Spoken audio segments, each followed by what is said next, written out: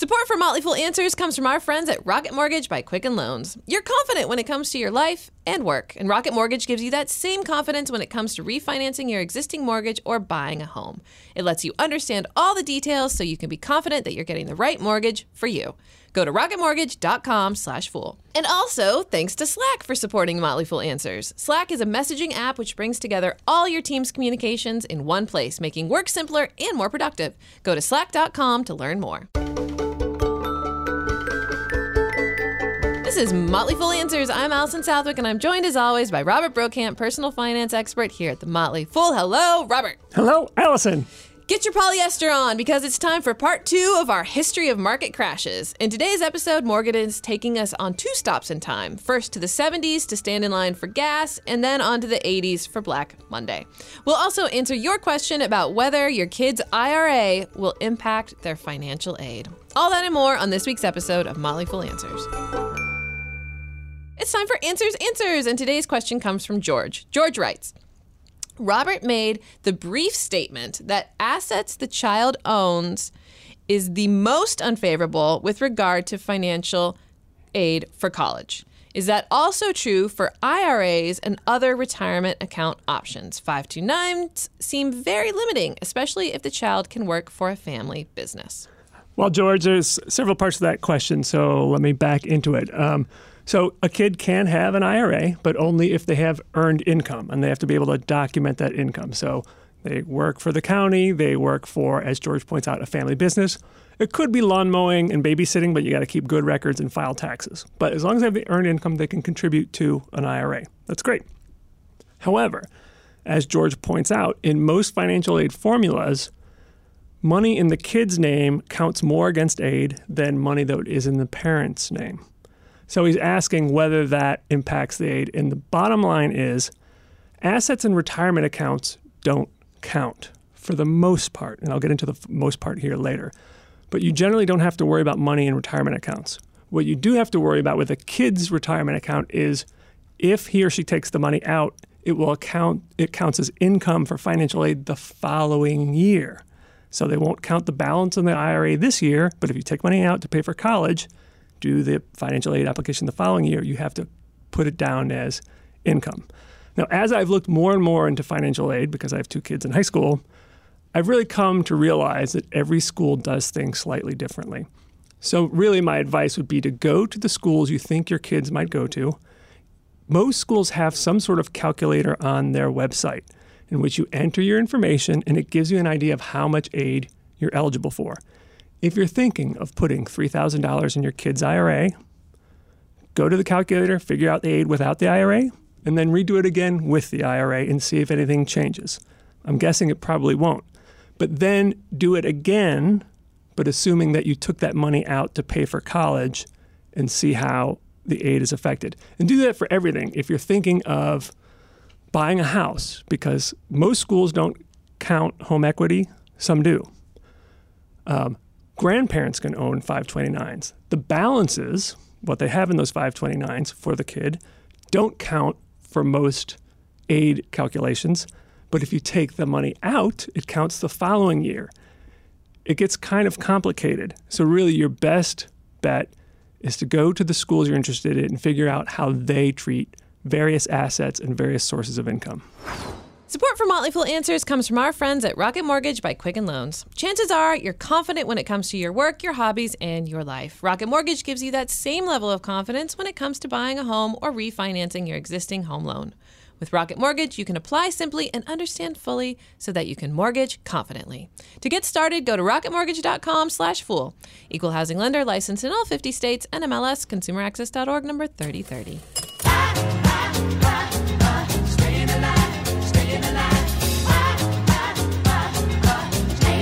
Today we're going to tackle 2 market declines, the energy crisis of the 70s and Black Monday in the 80s. And our tour guide in this journey through tough economic times is Morgan Housel. He's a partner at the Collaborative Fund. Hi, Morgan. Hey, guys. Thanks for coming back. Thanks for having me. Thanks for inviting me back. We always are happy to have you back. Always a pleasure. So last week we talked about the Great Depression, and now we're taking a big jump to the 70s. We're all wearing polyester and sweating or freezing because there is no in-between in polyester, and we're waiting in line to fill up our Buick LeSabres. Despite disco, the 70s don't sound like a whole lot of fun. I mean, people made pets out of rocks. That's just sad. and Bro still drives a Buick LeSabre. That's not true, but I do still have my pet rock. Thank you very much. All right, Morgan, take me back to the 70s. This is going to get really geopolitical heavy, right? Yeah. And you know, when talking about the market in the 70s, I think you have to take it back a little bit further and start right at the end of World War II, 1945. And two really important things happened in 1945 that kind of paved the way for what happened in the 70s. And they're sort of interconnected. And one was that at the end of World War II, it was indisputable among every economist, every policymaker, that at the end of World War II, once all of the wartime spending contracted, the economy is going to go right back into the Great Depression. You know, and the World War II is what pulled us out of the Great Depression in the 30s, and it was assumed by everybody that as soon as that ended, boom, right back into it. And this really freaked out policymakers, especially because you had 13 million U.S. troops that were being demobilized and were going to come home with no job into Great Depression II. So this was a really big deal for Truman and for all the policymakers at the time. And then to add on top of that, because of World War II, the federal government had a massive amount of debt that they built up to pay for World War II, way more than we've had since, way more than we have today. So this is a really big deal. Like, how are we going to deal with this? Maybe this is going to be worse than the Great Depression because we have all this debt now. So they really did two things. One is the Federal Reserve, which was much more politicized back then than it is now, basically said, no worries, we'll keep interest rates at 0%. Because the federal government, you have all this debt that if interest rates shoot up, you won't be able to pay for it. So we'll just keep interest rates at 0%. Guys, don't worry about it. We got you. That was one thing. The other thing that they did at the federal government level was for all the troops coming home, they really made an effort to say, we got to make sure that these people have jobs and that they turn into consumers. And like, what can we do for them? So there's a lot that went on with the GI Bill and other works programs. But two other things that they did was they really loosened the restrictions on getting a mortgage and consumer credit to kind of turn people into consumers so they could really start buying stuff. And both of those things worked. Both of those things worked really well. The federal government, kept control of its debt in the 1950s and 60s, and the debt that was accumulated from World War II kind of got pared down over time. Wasn't that big a deal.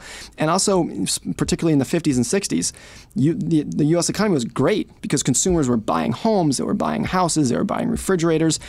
And because Japan and Germany at the time were kind of literally in rubble, the U.S. kind of had a monopoly on the world economy, more or less. So the 50s and 60s were just this huge boom time, basically where everything went right in the U.S. economy. It sounds like the lesson is there's no problem that you can't spend your way out of it. Well, see, it worked well. That's actually a good point to make because that amount of spending worked really well in the 50s and 60s. For various reasons. One, as I mentioned, because a lot of the developed world, particularly Japan and Europe, was just trying to rebuild themselves. It worked that we could spend all this money because we had a monopoly on global manufacturing. So even though we're spending all this money, we had the capacity to build it. We also built up manufacturing so much during the war to build tanks and airplanes and whatnot that we had all this manufacturing capacity to build cars and refrigerators and washing machines. So it really wasn't that much of a problem. With interest rates low and having that much debt, it just kind of worked. And I think that set up a sense of complacency among policymakers at the Fed and at the president level, at the Treasury level, and among consumers that monetary policy and fiscal policy for the government didn't matter that much. Like, we got this down. We haven't really had any big consequences from it for a long time. So you just kind of get complacent from it. And U.S. consumers, too, I think, really got complacent with the lifestyle that they were living, that the U.S. would kind of own the world economy, that interest rates were going to stay low, that there was always going to be a good-paying job right down the street. And then so those two senses of complacency kind of cracked in the late 60s and early 70s.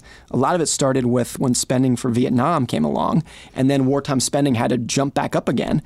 But interest rates were still low, and because the rest of the world economy was kind of coming back online from World War II, a lot of that spending and debt that was being taken out for Vietnam started to trigger inflation, which the U.S. really hadn't experienced at all since the 1920s. So it had been half a century at this point since you've dealt with inflation, which just sets up a lot of complacency, which is just a long way of saying inflation's really started picking up in the early 1970s, and that has all kind of impacts on investments in the stock market. Yeah, this is like when we were talking about planning for this series, this is the longest span between episodes in time, right? So we did Great Depression, and then fast forward 30 years later. That is the sound of nothing fasting forward. But anyway, you know my point. Yeah, so it sounds like it worked for a really long time until it didn't. Yeah. When are we going to start talking about energy? Because I thought this was about energy. Yeah, I mean that's one of the big things. Because we bought big cars. That's it. Well, that's a really great point. Is that so? As oil prices started rising in the 1970s, it had a huge impact on the U.S. economy, more so than it would today or did in 2008, the last time that oil prices spiked, because energy efficiency in the 1970s was awful. You had your average car that was getting 7 miles per gallon, and semi-trucks that were getting 3 miles per gallon, which is it was just so inefficient.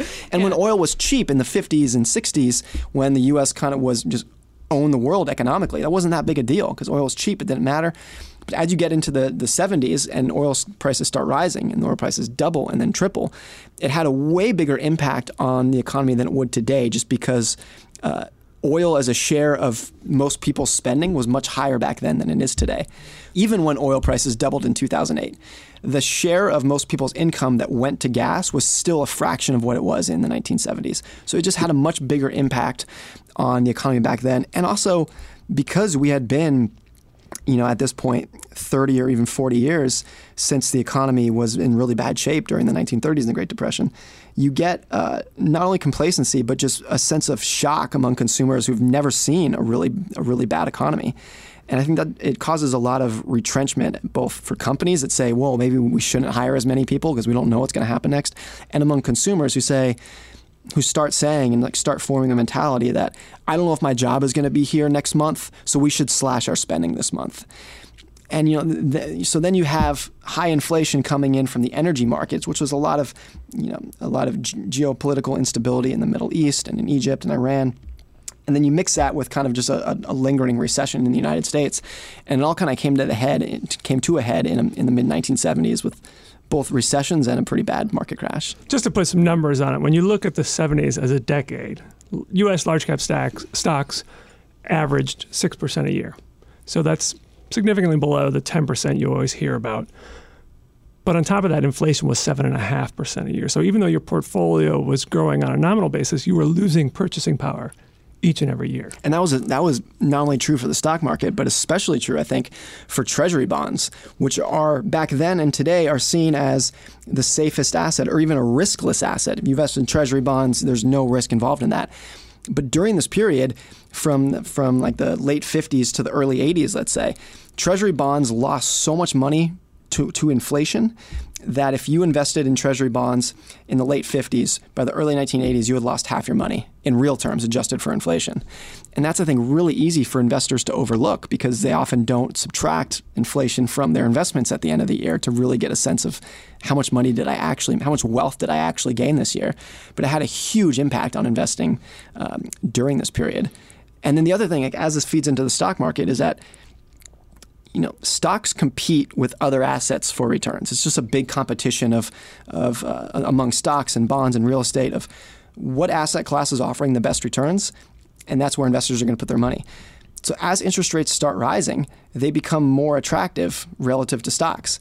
And because of that, when you have a period where now the interest rates are rising in the 70s, so you can buy government bonds that yield 7%, 8%, 10%. Now stocks look way less attractive because you can earn a 10% return in bonds.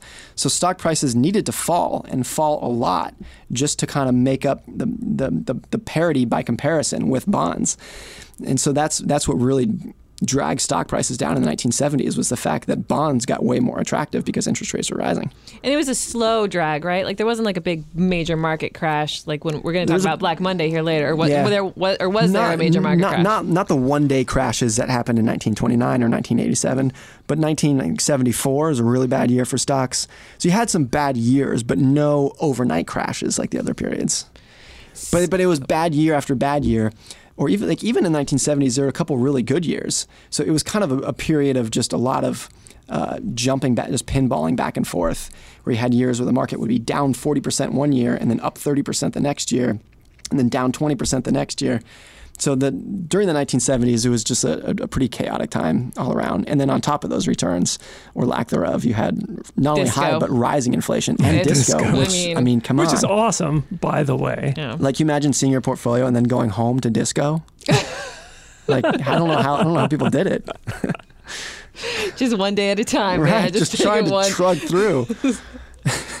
So I think one of the important historical aspects of this, or the consequences, are that people basically sort of gave up on stocks. Yeah. They started moving into gold and real estate and saying that basically stocks were for suckers. And famously in 1979, Newsweek had an issue, and the cover was "The Death of Equities," basically saying no one invests in stocks anymore. And of course, at that point would have been the best time to invest in stocks. But people had given up. Yeah. And really, why would you invest in a risky asset when you can go out to the bank and get a CD that was yielding 12, 13%? Right. Wow. Yeah. That's crazy. But the CD that was yielding 12% was during a time when inflation was 10 or 11%. So it was a pretty crazy time all around. And even though I obviously wasn't an investor or even a person back then, you definitely when you read about the period and read what people were writing at the time, it wasn't just pessimism at the moment, but a sense of like long-term pessimism. Whereas like I think the U.S., as the world's as leading economy is over. Very similar to I think what you saw in 2008, 2009, where people really saw it as a paradigm shift back to something else. Interesting too. This is like around the period where both Japan and Germany had effectively rebuilt themselves in World War II, and their economies started not just growing, but surging. Particularly Japan, around starting in the late 70s, early 80s, was really looking like it was going to become the world's dominant economy. And just by leaps and bounds, not only in economic growth, but technology and innovation, was really kind of running laps around the U.S. at the point, which added to the sense of pessimism in the United States. Right, to the extent they were falling behind. Right. Yeah. Robert Schiller's used the term animal spirits. And when you look at the 70s, if you just, in terms of the zeitgeist of the time, you had Watergate, you had the Vietnam War, you had the OPEC and the oil crisis, which made us feel like we're a little powerless against these other countries. I was around for the 1970s. I was born in 69. And what I remember were the long gas lines. And I remember that my first card was a 1977 Lincoln Continental, and it got 6 miles to the gallon. 6 miles to the gallon. 6 miles to the gallon. That's great. Yeah. Someone's made the joke that you should start measuring that in gallons per mile. Yeah. If you read like what New York City was like in the 70s, like crime was it was such like an a issue. third world country back then. Yes. Yeah, it was pretty scary. The blackouts that happened in the 70s, it just felt different. I had a friend who had like a 1970-something Ford pickup truck, real old pickup truck. And he said that when he was driving up a hill, if he floored it, he could see the gas gauge moving on his car. He was probably exaggerating, but I always like that story. Yeah. All right, so it was kind of a slow-burning economic mess. How did we come out of it? I think there are a few times when talking about these events where you can point to one person and say that person pulled it out. But I think in this event, you can point to Paul Volcker, who was the Fed chairman in the early 1980s. A maker of rules. Right. But I've heard of his rules. Right. Yeah, that's right. Yeah, he kind of came back in the last couple of years with the Volcker rule. Mm-hmm. But he did something in the early 80s that I think very few people in the history of the Fed would do, which he was fearless about jacking up interest rates as high as they needed to go, and brought interest rates up to close to 20%. Which made this economic recession and pain that much worse. A lot of businesses went out of business that that were trying to had to refinance their debt, but now interest rates are 20%, so there's no way you can refinance it. Really caused a lot of pain in the economy, but it broke the back of inflation, which is what needed to happen.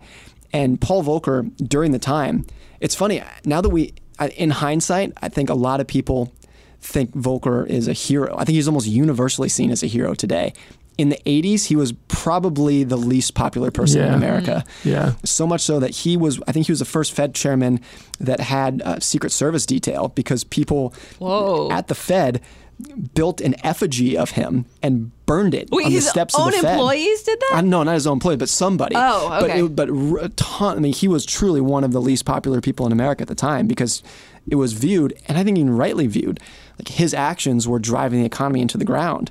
And it's true, they were, but they were also, at the same time, killing what needed to be killed. It's almost like with chemotherapy. Like, it's going to destroy your body, And it's awful. And from the outside, it's like, God, chemotherapy is the worst thing ever. But at the same time, it's killing the worst disease. And that was what Volcker was doing in the 80s. Wow. So it took several years of doing it. But finally, in the early 80s, about 83 or 84 is when inflation and interest rates started falling again. And then you have the opposite effect of rising interest rates are bad for stocks. And then all of a sudden now, 83, 84, interest rates are plunging, which is great for stocks. And then it's Reagan, Morning in America, and bonds too. Yeah. Inflation's falling. You get a new president who's a lot of optimism. So then you start the 80s boom and rally. That's right. It's the 80s. We're going on our next stop in this tour. Miles per gallon is up to 8 miles a gallon now. It's awesome. We've improved a little bit. Progress. We're not even taking cars. We're taking our yachts everywhere. The 70s were a bummer. So we're going to go someplace a heck of a lot more fun, and that's the 80s. Everyone is doing cocaine, like I mentioned. They're yachting to their jobs on Wall Street. Greed is good. Shoulder pads are huge. Did you say everyone was doing cocaine in the 80s? Yeah, that's what I know about the 80s. Let's just move on. You were alive in the 80s. Were you doing cocaine? Maybe we shouldn't talk about this. No. Okay. I was a toddler. But no, if you watch the old movies and the old TV shows, and everything is all just big and glitzy. Yeah. And anyway, it was this huge party that was never going to end, probably because of the cocaine. So here we go. We're coming up into October 1987. Stocks have done incredibly well for the past, I guess 5 years at this point, 4 or 5 years. Yep. I think stock prices had about tripled at this point. The unemployment rate had come way down. Reagan is very popular as a president because of, I think, the economic performance at the time.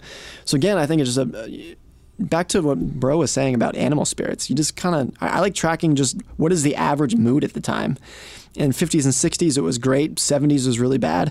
In the 80s, it went to great again. People were really optimistic about the economy, what was happening in the United States and the stock market. This is actually during the peak of when Japan was really looking like it was going to take over the world. So I think there was some anxiety about that the U.S. was, in terms of innovation and growth, distinctly number 2 at this point, even though it was a much larger economy. But overall, there was quite a bit of optimism, and the stock market had done really well right up until October 1987. All right. Are we ready? Are we ready for Dun, dun, October dun. 1987? Dun, dun, dun. Which, of course, is effectively 30 years ago. That's right. When this podcast is airing. Yeah. Yep. So, That's right. So it's sweater weather in New York City. And what happened? Well, I think one of the really interesting parts about this, it was Alan Greenspan's third day on the job. Wow. And so Alan Greenspan is, in charge of the U.S. economy and everything that ties into it at this point. And his background before he joined the Fed was he was basically an academic. He was an economic consultant, but not that much experience in high levels of politics where you have to deal with all the different dynamics of politics. So I imagine being thrust into the Fed chairman job at that point when you don't have a heavy background in politics, and then 72 hours into the job, the stock market fell more than 20% in one day. And why? Why did it do that? Here's what's interesting about the crash of 87. This is true for the crash of 29 too. 30 years later, people are still debating about why it happened. And there's not a lot of consensus about why it happened. Maybe this too gets back to the animal spirits of sometimes just the stories that we tell ourselves change really quickly. Mm-hmm. If there was one technical aspect that happened in 87, there was the thing in the 1980s that was really popular called portfolio insurance, which was a product that's not around anymore. It was a terrible idea, but it was effectively an insurance policy that, if you own stocks, that had an insurance policy against it, and if the stocks fell by a certain amount, you had an insurance policy that would sell a basket of stocks and repay. It was a really complicated arrangement that tried to de-risk investing, as a lot of investment products do. But the practical reality of it was that if stocks started falling a little bit, these stock insurance policies would sell stocks to make up for those losses, and then it just snowballed on itself, where losses triggered selling, which triggered more losses, which triggered more selling. And it just happened really quick. And this is kind of at the very early bleeding edge of when people were using computers to invest, both to execute trades and to kind of see what was going on in the world. I mean, computers in 87 were absolutely archaic compared to today. Mm-hmm. But it was the first time getting into the point where before that, for all of history, the stock market was entirely face-to-face. You had traders on the floor that would literally yell at each other to trade orders. And this was the first time that it was computers that were starting to make some of the decisions. And from what I understand, and again, there's not a lot of consensus about this, But because it was so early, the computers that were set up doing this had no idea what they were doing and just didn't communicate with each other very well, were prone to all kinds of glitches, just weren't really thought out. The architecture of it wasn't really thought out very well. And it just kind of fed on itself in one day to where selling beget more selling. And the next thing you know, it feeds on itself. And that just creates fear among human investors, not the computers that were selling, that causes them to sell. And it just spreads from there. And the pervasive view at the time after this happened, the day of the crash of 87, you go back and read the newspapers, everything had the same headline was, this is the crash of 1929, and we're going back into the Great Depression. That was the view that everyone had back then. And it makes a lot of sense because that was effectively how the crash of 87 or of 29 started. You had a big run up in the 20s, and then all of a sudden, overnight, everything comes to an end. But that didn't happen, right? But it didn't. That's the really amazing thing about this with the crash of 87 is that I think 8 months later, the market was back at an all-time high. Like in this, if you look at a long-term chart of the stock market, 87 is you can barely see it. It's right. a dot that barely happened. The stock market actually made money for the whole year. In that year, and in 1988 as well. Is it maybe just a matter of great branding, like being able to say Black Monday? Like if it hadn't been named Black Monday, would we have forgotten about it? It gives journalists something to talk about. But yeah, that's really the amazing thing, is that in hindsight, it was nothing. It didn't really do anything to the economy. Didn't really do much to the stock market within 8 months. And now it is mainly, like when we talk about the Great Depression, we talk about the human suffering, the unemployment. When people talk about the crash of 87, it's mostly just for entertainment, honestly, because not much came from it. But if anything, it's just a show of what, of the disconnect that often happens between what companies and businesses are doing and what stock prices do as they react to just kind of the architecture of the stock market that is independent from the businesses that people are investing in. Yeah. In the summer of 1988, I was a sophomore in college, and I worked for my high school English teacher's husband, who was a broker for Merrill Lynch back then. I was just doing errands and cold calling for seminars and stuff like that. But I remember the event of 1987, and it stuck with me, number one, that stocks were too risky. And I remember saying to him, isn't this just all a bunch of gambling? And I got a good lecture about why investing isn't gambling. But when I look back on that day, I think back, like most people did not have computers to check stock prices. Mm-hmm. There was no CNBC. You didn't know the price of your stock unless you called up your broker or you waited until the newspaper the next day. So I think people back then felt more like a little bit more out of control because they didn't know what was going on. They might have seen on the news that the Dow dropped, but they didn't necessarily know what their individual stocks did. And they couldn't just get on their computer and sell if they wanted to. Mm-hmm. They had to wait until they could get their broker on the phone to make the transaction. So I think when you think of investing back then, people felt a little bit more like they don't have as much control over what's going on, a little bit more of sort of a victim of these big drops in their portfolios. I often wonder, though, even though I agree with that, but I think there is a devil's advocate to make of people have so much information today that maybe they have too much. I think that's possible, yeah. And it's it's so much easier to buy and sell. The fact that you can just be at the gym and then get a push alert on your phone that says Dow's down 100 points. That's not healthy. Right. And but then a pick lot a of people different app have that. and say sell, sell, sell. It's funny, like when you buy an iPhone, there aren't that many apps that come pre-installed, but one of them that's right on the home screen for everyone is the stock app. Is the stock app, which is cool. Like I like that, but I think that mentality, or just what that brings to a lot of people, is unhealthy. And it's something that people didn't have 30 years ago, constantly being tied into it, especially because so much of what is quote unquote news today is actually just commentary. And that's even charitable. It's just opinion. And especially around crash of 2009, whatnot, there's a big thing in the pundit world where people want to be like particularly around 2009, everyone wanted to be the guy to go on CNBC and say the world's coming to an end. This hasn't even begun yet. We're going to go back into the Great Depression, because that person got famous. Mm-hmm. So I think the amount of commentary that we have today is probably unhealthy compared to what it was back then. I think I spent half my days back then answering calls from clients giving stock quotes. Yeah. Wow. Yeah. And you would get some people who would call back every day, and you knew the 10 stocks that they own, so you just run them down. But how would you do it? Did you have a Yeah, computer? you had a what they call terminal? it. He just made it up. They called it a quotron. He's like, So ah. this quotron. I had some dice. I'd roll them. I had my 20-sided D&D dice. So you caused Black Monday. Exactly. There's something called the quotron, and The Quotron. The I love Quotron, it. and- It didn't have yeah. a number after that. The Quotron. Quotron 4000. Yeah. yeah, maybe it did, but yeah, and you just put it in, and then you got the number. Yeah. All right. Well, do you have I feel like you actually have already given us a takeaway lesson. Do you have a final thought? No, Or- no disco, no polyester. That's the main takeaways from this. No, Polyester, no. Disco, yes. I think in the 70s. You're the only bull on disco. Maybe I'm gonna start singing some ABBA songs here. I think a takeaway from the 70s is the extent to which interest rates and inflation drive stock market valuations. And if people ask, why has the stock market done so well in the past 8 or 9 years? It's because interest rates have been low and stayed low. And that's made stocks really attractive compared to bonds, which is the main competition for investors' money. So I think, and actually, just a couple of days ago, Warren Buffett was on CNBC. And he said if he could have just one piece of information that was going to tell him what stock prices are going to do over the next 10 years, it's what interest rates are going to do over the next 10 years. If you know what interest rates are going to do in the future, you have a pretty good idea of what the stock market's going to do, because it's really kind of the anchor either the anchor or the fuel that's going to move what stock prices are doing. So and that goes again for for the next 10 years. I think what is going to break the stock market rally and really cause the markets to plunge? Well, there are a number of things, but certainly what almost certainly would do it is if interest rates really start rising.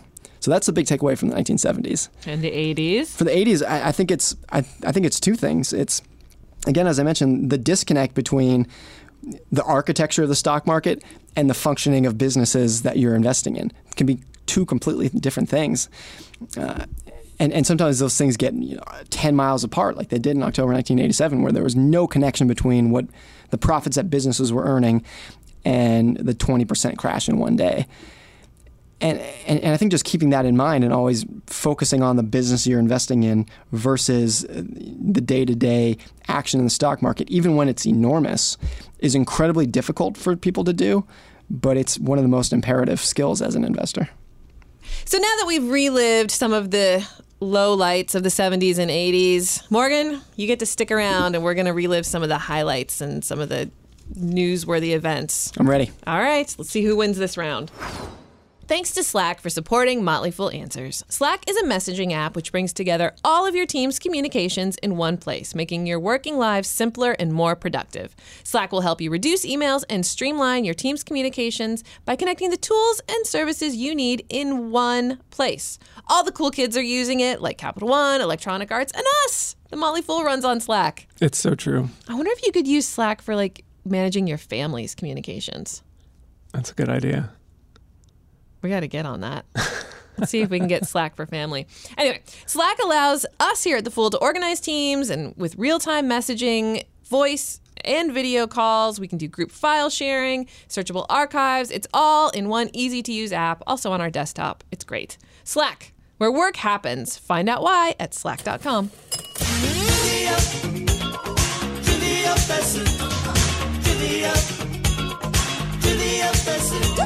So for this series, after we talk about the market crash, we get to talk about the rest of the decades and the time periods around this, and have some trivia where I know all the answers and you guys don't. So again, some of these, we have the categories of art and literature, geography, science and tech, history, sports and leisure, entertainment, your typical Trivial Pursuit categories.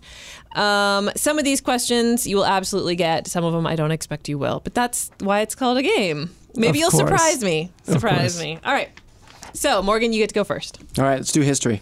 As you remember, since these are all historical questions, history in particular, I'm just basing on the Time Magazine People of the Year. It's kind of a cop-out, but I don't care. Yeah, it works. If you were a U.S. president or a communist in the 70s or 80s, you were pretty much a shoo-in for being named a Person of the Year by Time Magazine. However, things got weird again in both 1982 and 1988, when What was named Machine of the Year in 1982 and What was named Planet of the Year in 1988. Imagine it's computer and Jupiter. Oh, Saturn? it's Earth. Really? Yeah. Oh. Do you know why? Because it's endangered. Wow, okay. Yeah, so it was so close. It was the computer, yes, and the endangered planet Earth was Planet of the Year. Wow. Earth, you're my Planet of the Year every year. Let's be honest. I remember that was when Acid Rain was a big. Oh, remember was a big Acid term Rain? We back were then. terrified of Yeah. Acid Yeah. Rain. Especially as a kid. That was good branding. When your teacher basically, what's acid rain? Oh, rain, it's going to burn your skin. You're terrified as a kid. Yeah. Oh, such effective communications. Yeah. I love it. Yeah. All right, bro, your turn. Let's go with entertainment. Entertainment. All right. Oh, you're going to totally get this one. We'll see. Liam Neeson unsuccessfully auditioned for the role of what movie character after the movie's director, Rob Reiner, scoffed, "You're only 6'4"? Wow, The Princess Bride. Yes! Ah, So, but what was the character? Andre the Giant. What was the character in the movie that he auditioned for? The role that Liam Neeson auditioned for? Fezzik? Yes, There you Fezzik. go. Oh, I never would have gotten that. Yeah. So, of course, the role actually went to 7'4" Andre the Giant. According to IMDb, other auditions that didn't pan out was Arnold Schwarzenegger and Kareem Abdul-Jabbar as Fezzik, Danny DeVito as Vizzini, Uma Thurman, Courtney Cox, and Meg Ryan as Buttercup, and Christopher Reeve as Wesley. What if Danny DeVito was Fezzik? That would have been funny. That would be funny. Those are all good choices. So what's crazy is that this much-beloved fairy tale is returning to theaters for its 30th anniversary on October 15 and 18. Nice. Yeah, isn't that crazy? 30th. Yeah. It's the first movie I ever saw in a theater. Wow. Field trip. Yeah, we should totally do that. All right, bro, you get that one. Morgan, your turn. Science and tech. Science and tech. The personal computer, microwaves, cable TVs, VCRs, Walkmans, mobile phones, gaming systems, so many other technologies started invading our lives in the 70s and 80s. You could even say they were space invading our lives because that was also big, whatever. But I would rather ask you to guess the name of this office staple that was invented by accident and hit the shelves in 1980. It also dominates every brainstorming session at the Motley Fool. Post-it notes. Yes! The original Post-it notes came out in 1980, which is crazy because I thought Post-it notes have been around since like Yeah. the 60s. They feel like a very 50s, 60s thing. Anyway, the original note's yellow color was chosen by accident, and it was because the lab next door to the Post-it team only had yellow scraps of paper to use. So, There you There you go. go. That one goes to Morgan. The amount of cool things are invented by accident. Yeah. This is like a big reason for pessimism. Like, should we even try? Should we even try to do stuff? Like, all I'm the gonna cool go- things are just going to be mistakes anyways. Just try some accents. See Right. what happens. All right, bro, your turn. Golly. I'll go with art and literature, I guess. Art and literature. All right. As we already talked on the show, picture it. New York in the 80s. Grime, graffiti, and gallery openings.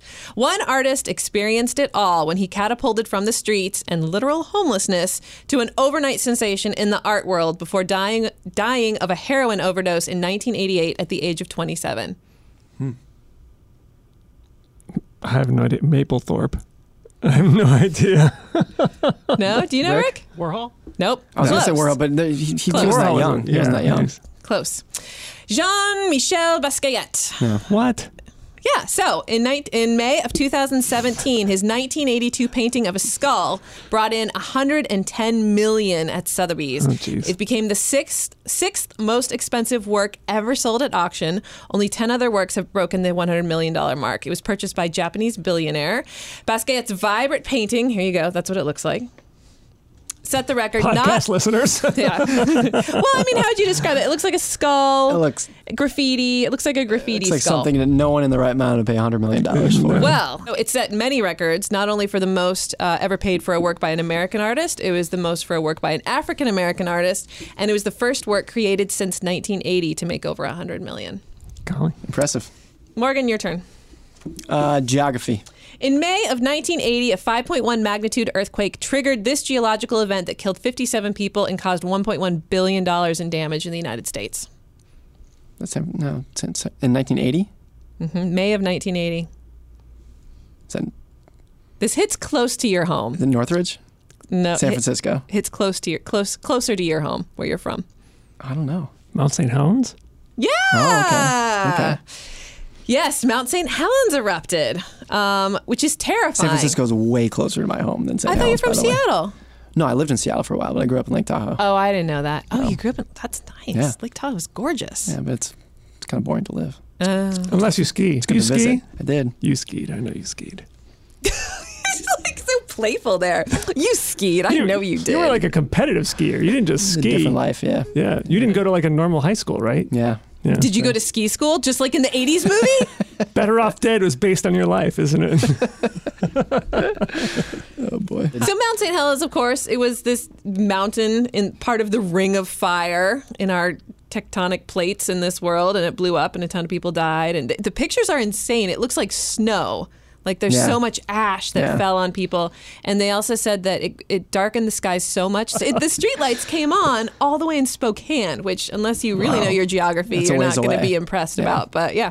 Although I'm more terrified of the earthquake that's coming where basically all of the West Coast is going to It's drop gonna into just the fall ocean. into the sea, right? Yes. You're going to have acid rain in the Ring of Fire. It's terrifying. Yeah. Wait, yeah. that was one of the things we were afraid of in the 80s. Acid rain. No, the earthquake that's going to drop California into the ocean. Yes, I remember that. No, I just got That scared was the about it. Superman plot. The New Yorker article Yeah. is what made me terrified of Yeah, it. named Catherine Schultz wrote about it. So It's terrifying. we'll already be dead from the supervolcano in Yellowstone. It's basically like Mm-hmm. in the Seattle area, there's only an earthquake every like 200 to 500 years, but when it happens, it's astronomically powerful. But since it happens so infrequently, like we're not prepared for it at all. Almost sounds like some sort of market crash here or there, right? Like, To come full circle here. yeah. All right, last category is sports and leisure. Are you ready? Are you ready, bro? While it was designed to attract women, everyone got the fever for this arcade game in 1982. The name comes from the Japanese onomatopoeia for eating, paku paku. Oh, that's easy. Come on. Pac-Man? Yeah. There we go. It was originally supposed to be called Puck-Man in the United States because he resembled a hockey puck, but someone very smart realized the vandalism potential for a game called Puck-Man. I don't get it. Can you explain that to Nope. me, please? Okay. No, I will not. All right, that's it for the game. I think Brew won, but I'm not positive because we all know how bad We're- I am at keeping score. We're He all always winners. wins. Morgan, thank you again for joining us. Thanks for having me. Where can our listeners find you in the world if they want to read? On Twitter. Mm-hmm. My screen name is Morgan Housel, one word.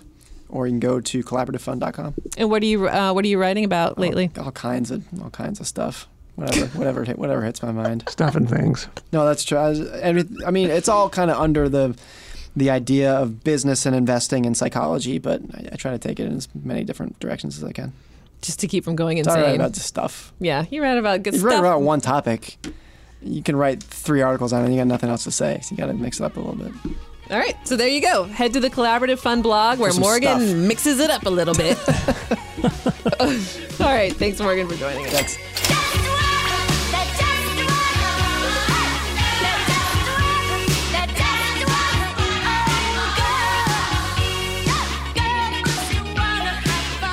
That's the show. Thanks again to Morgan for joining us. If you want more Morgan, head over to the Collaborative Funds website at collaborativefund.com/blog. That's where Morgan writes. You can read all his columns and get his latest thoughts on investing, economics, behavioral finance. It's delightful. The show is edited feverishly by Rick Engdahl. Our email is answers@fool.com. Drop us a line. We'd love to hear from you. For Robert Brokamp, I'm Allison Southwick. Stay foolish, everybody.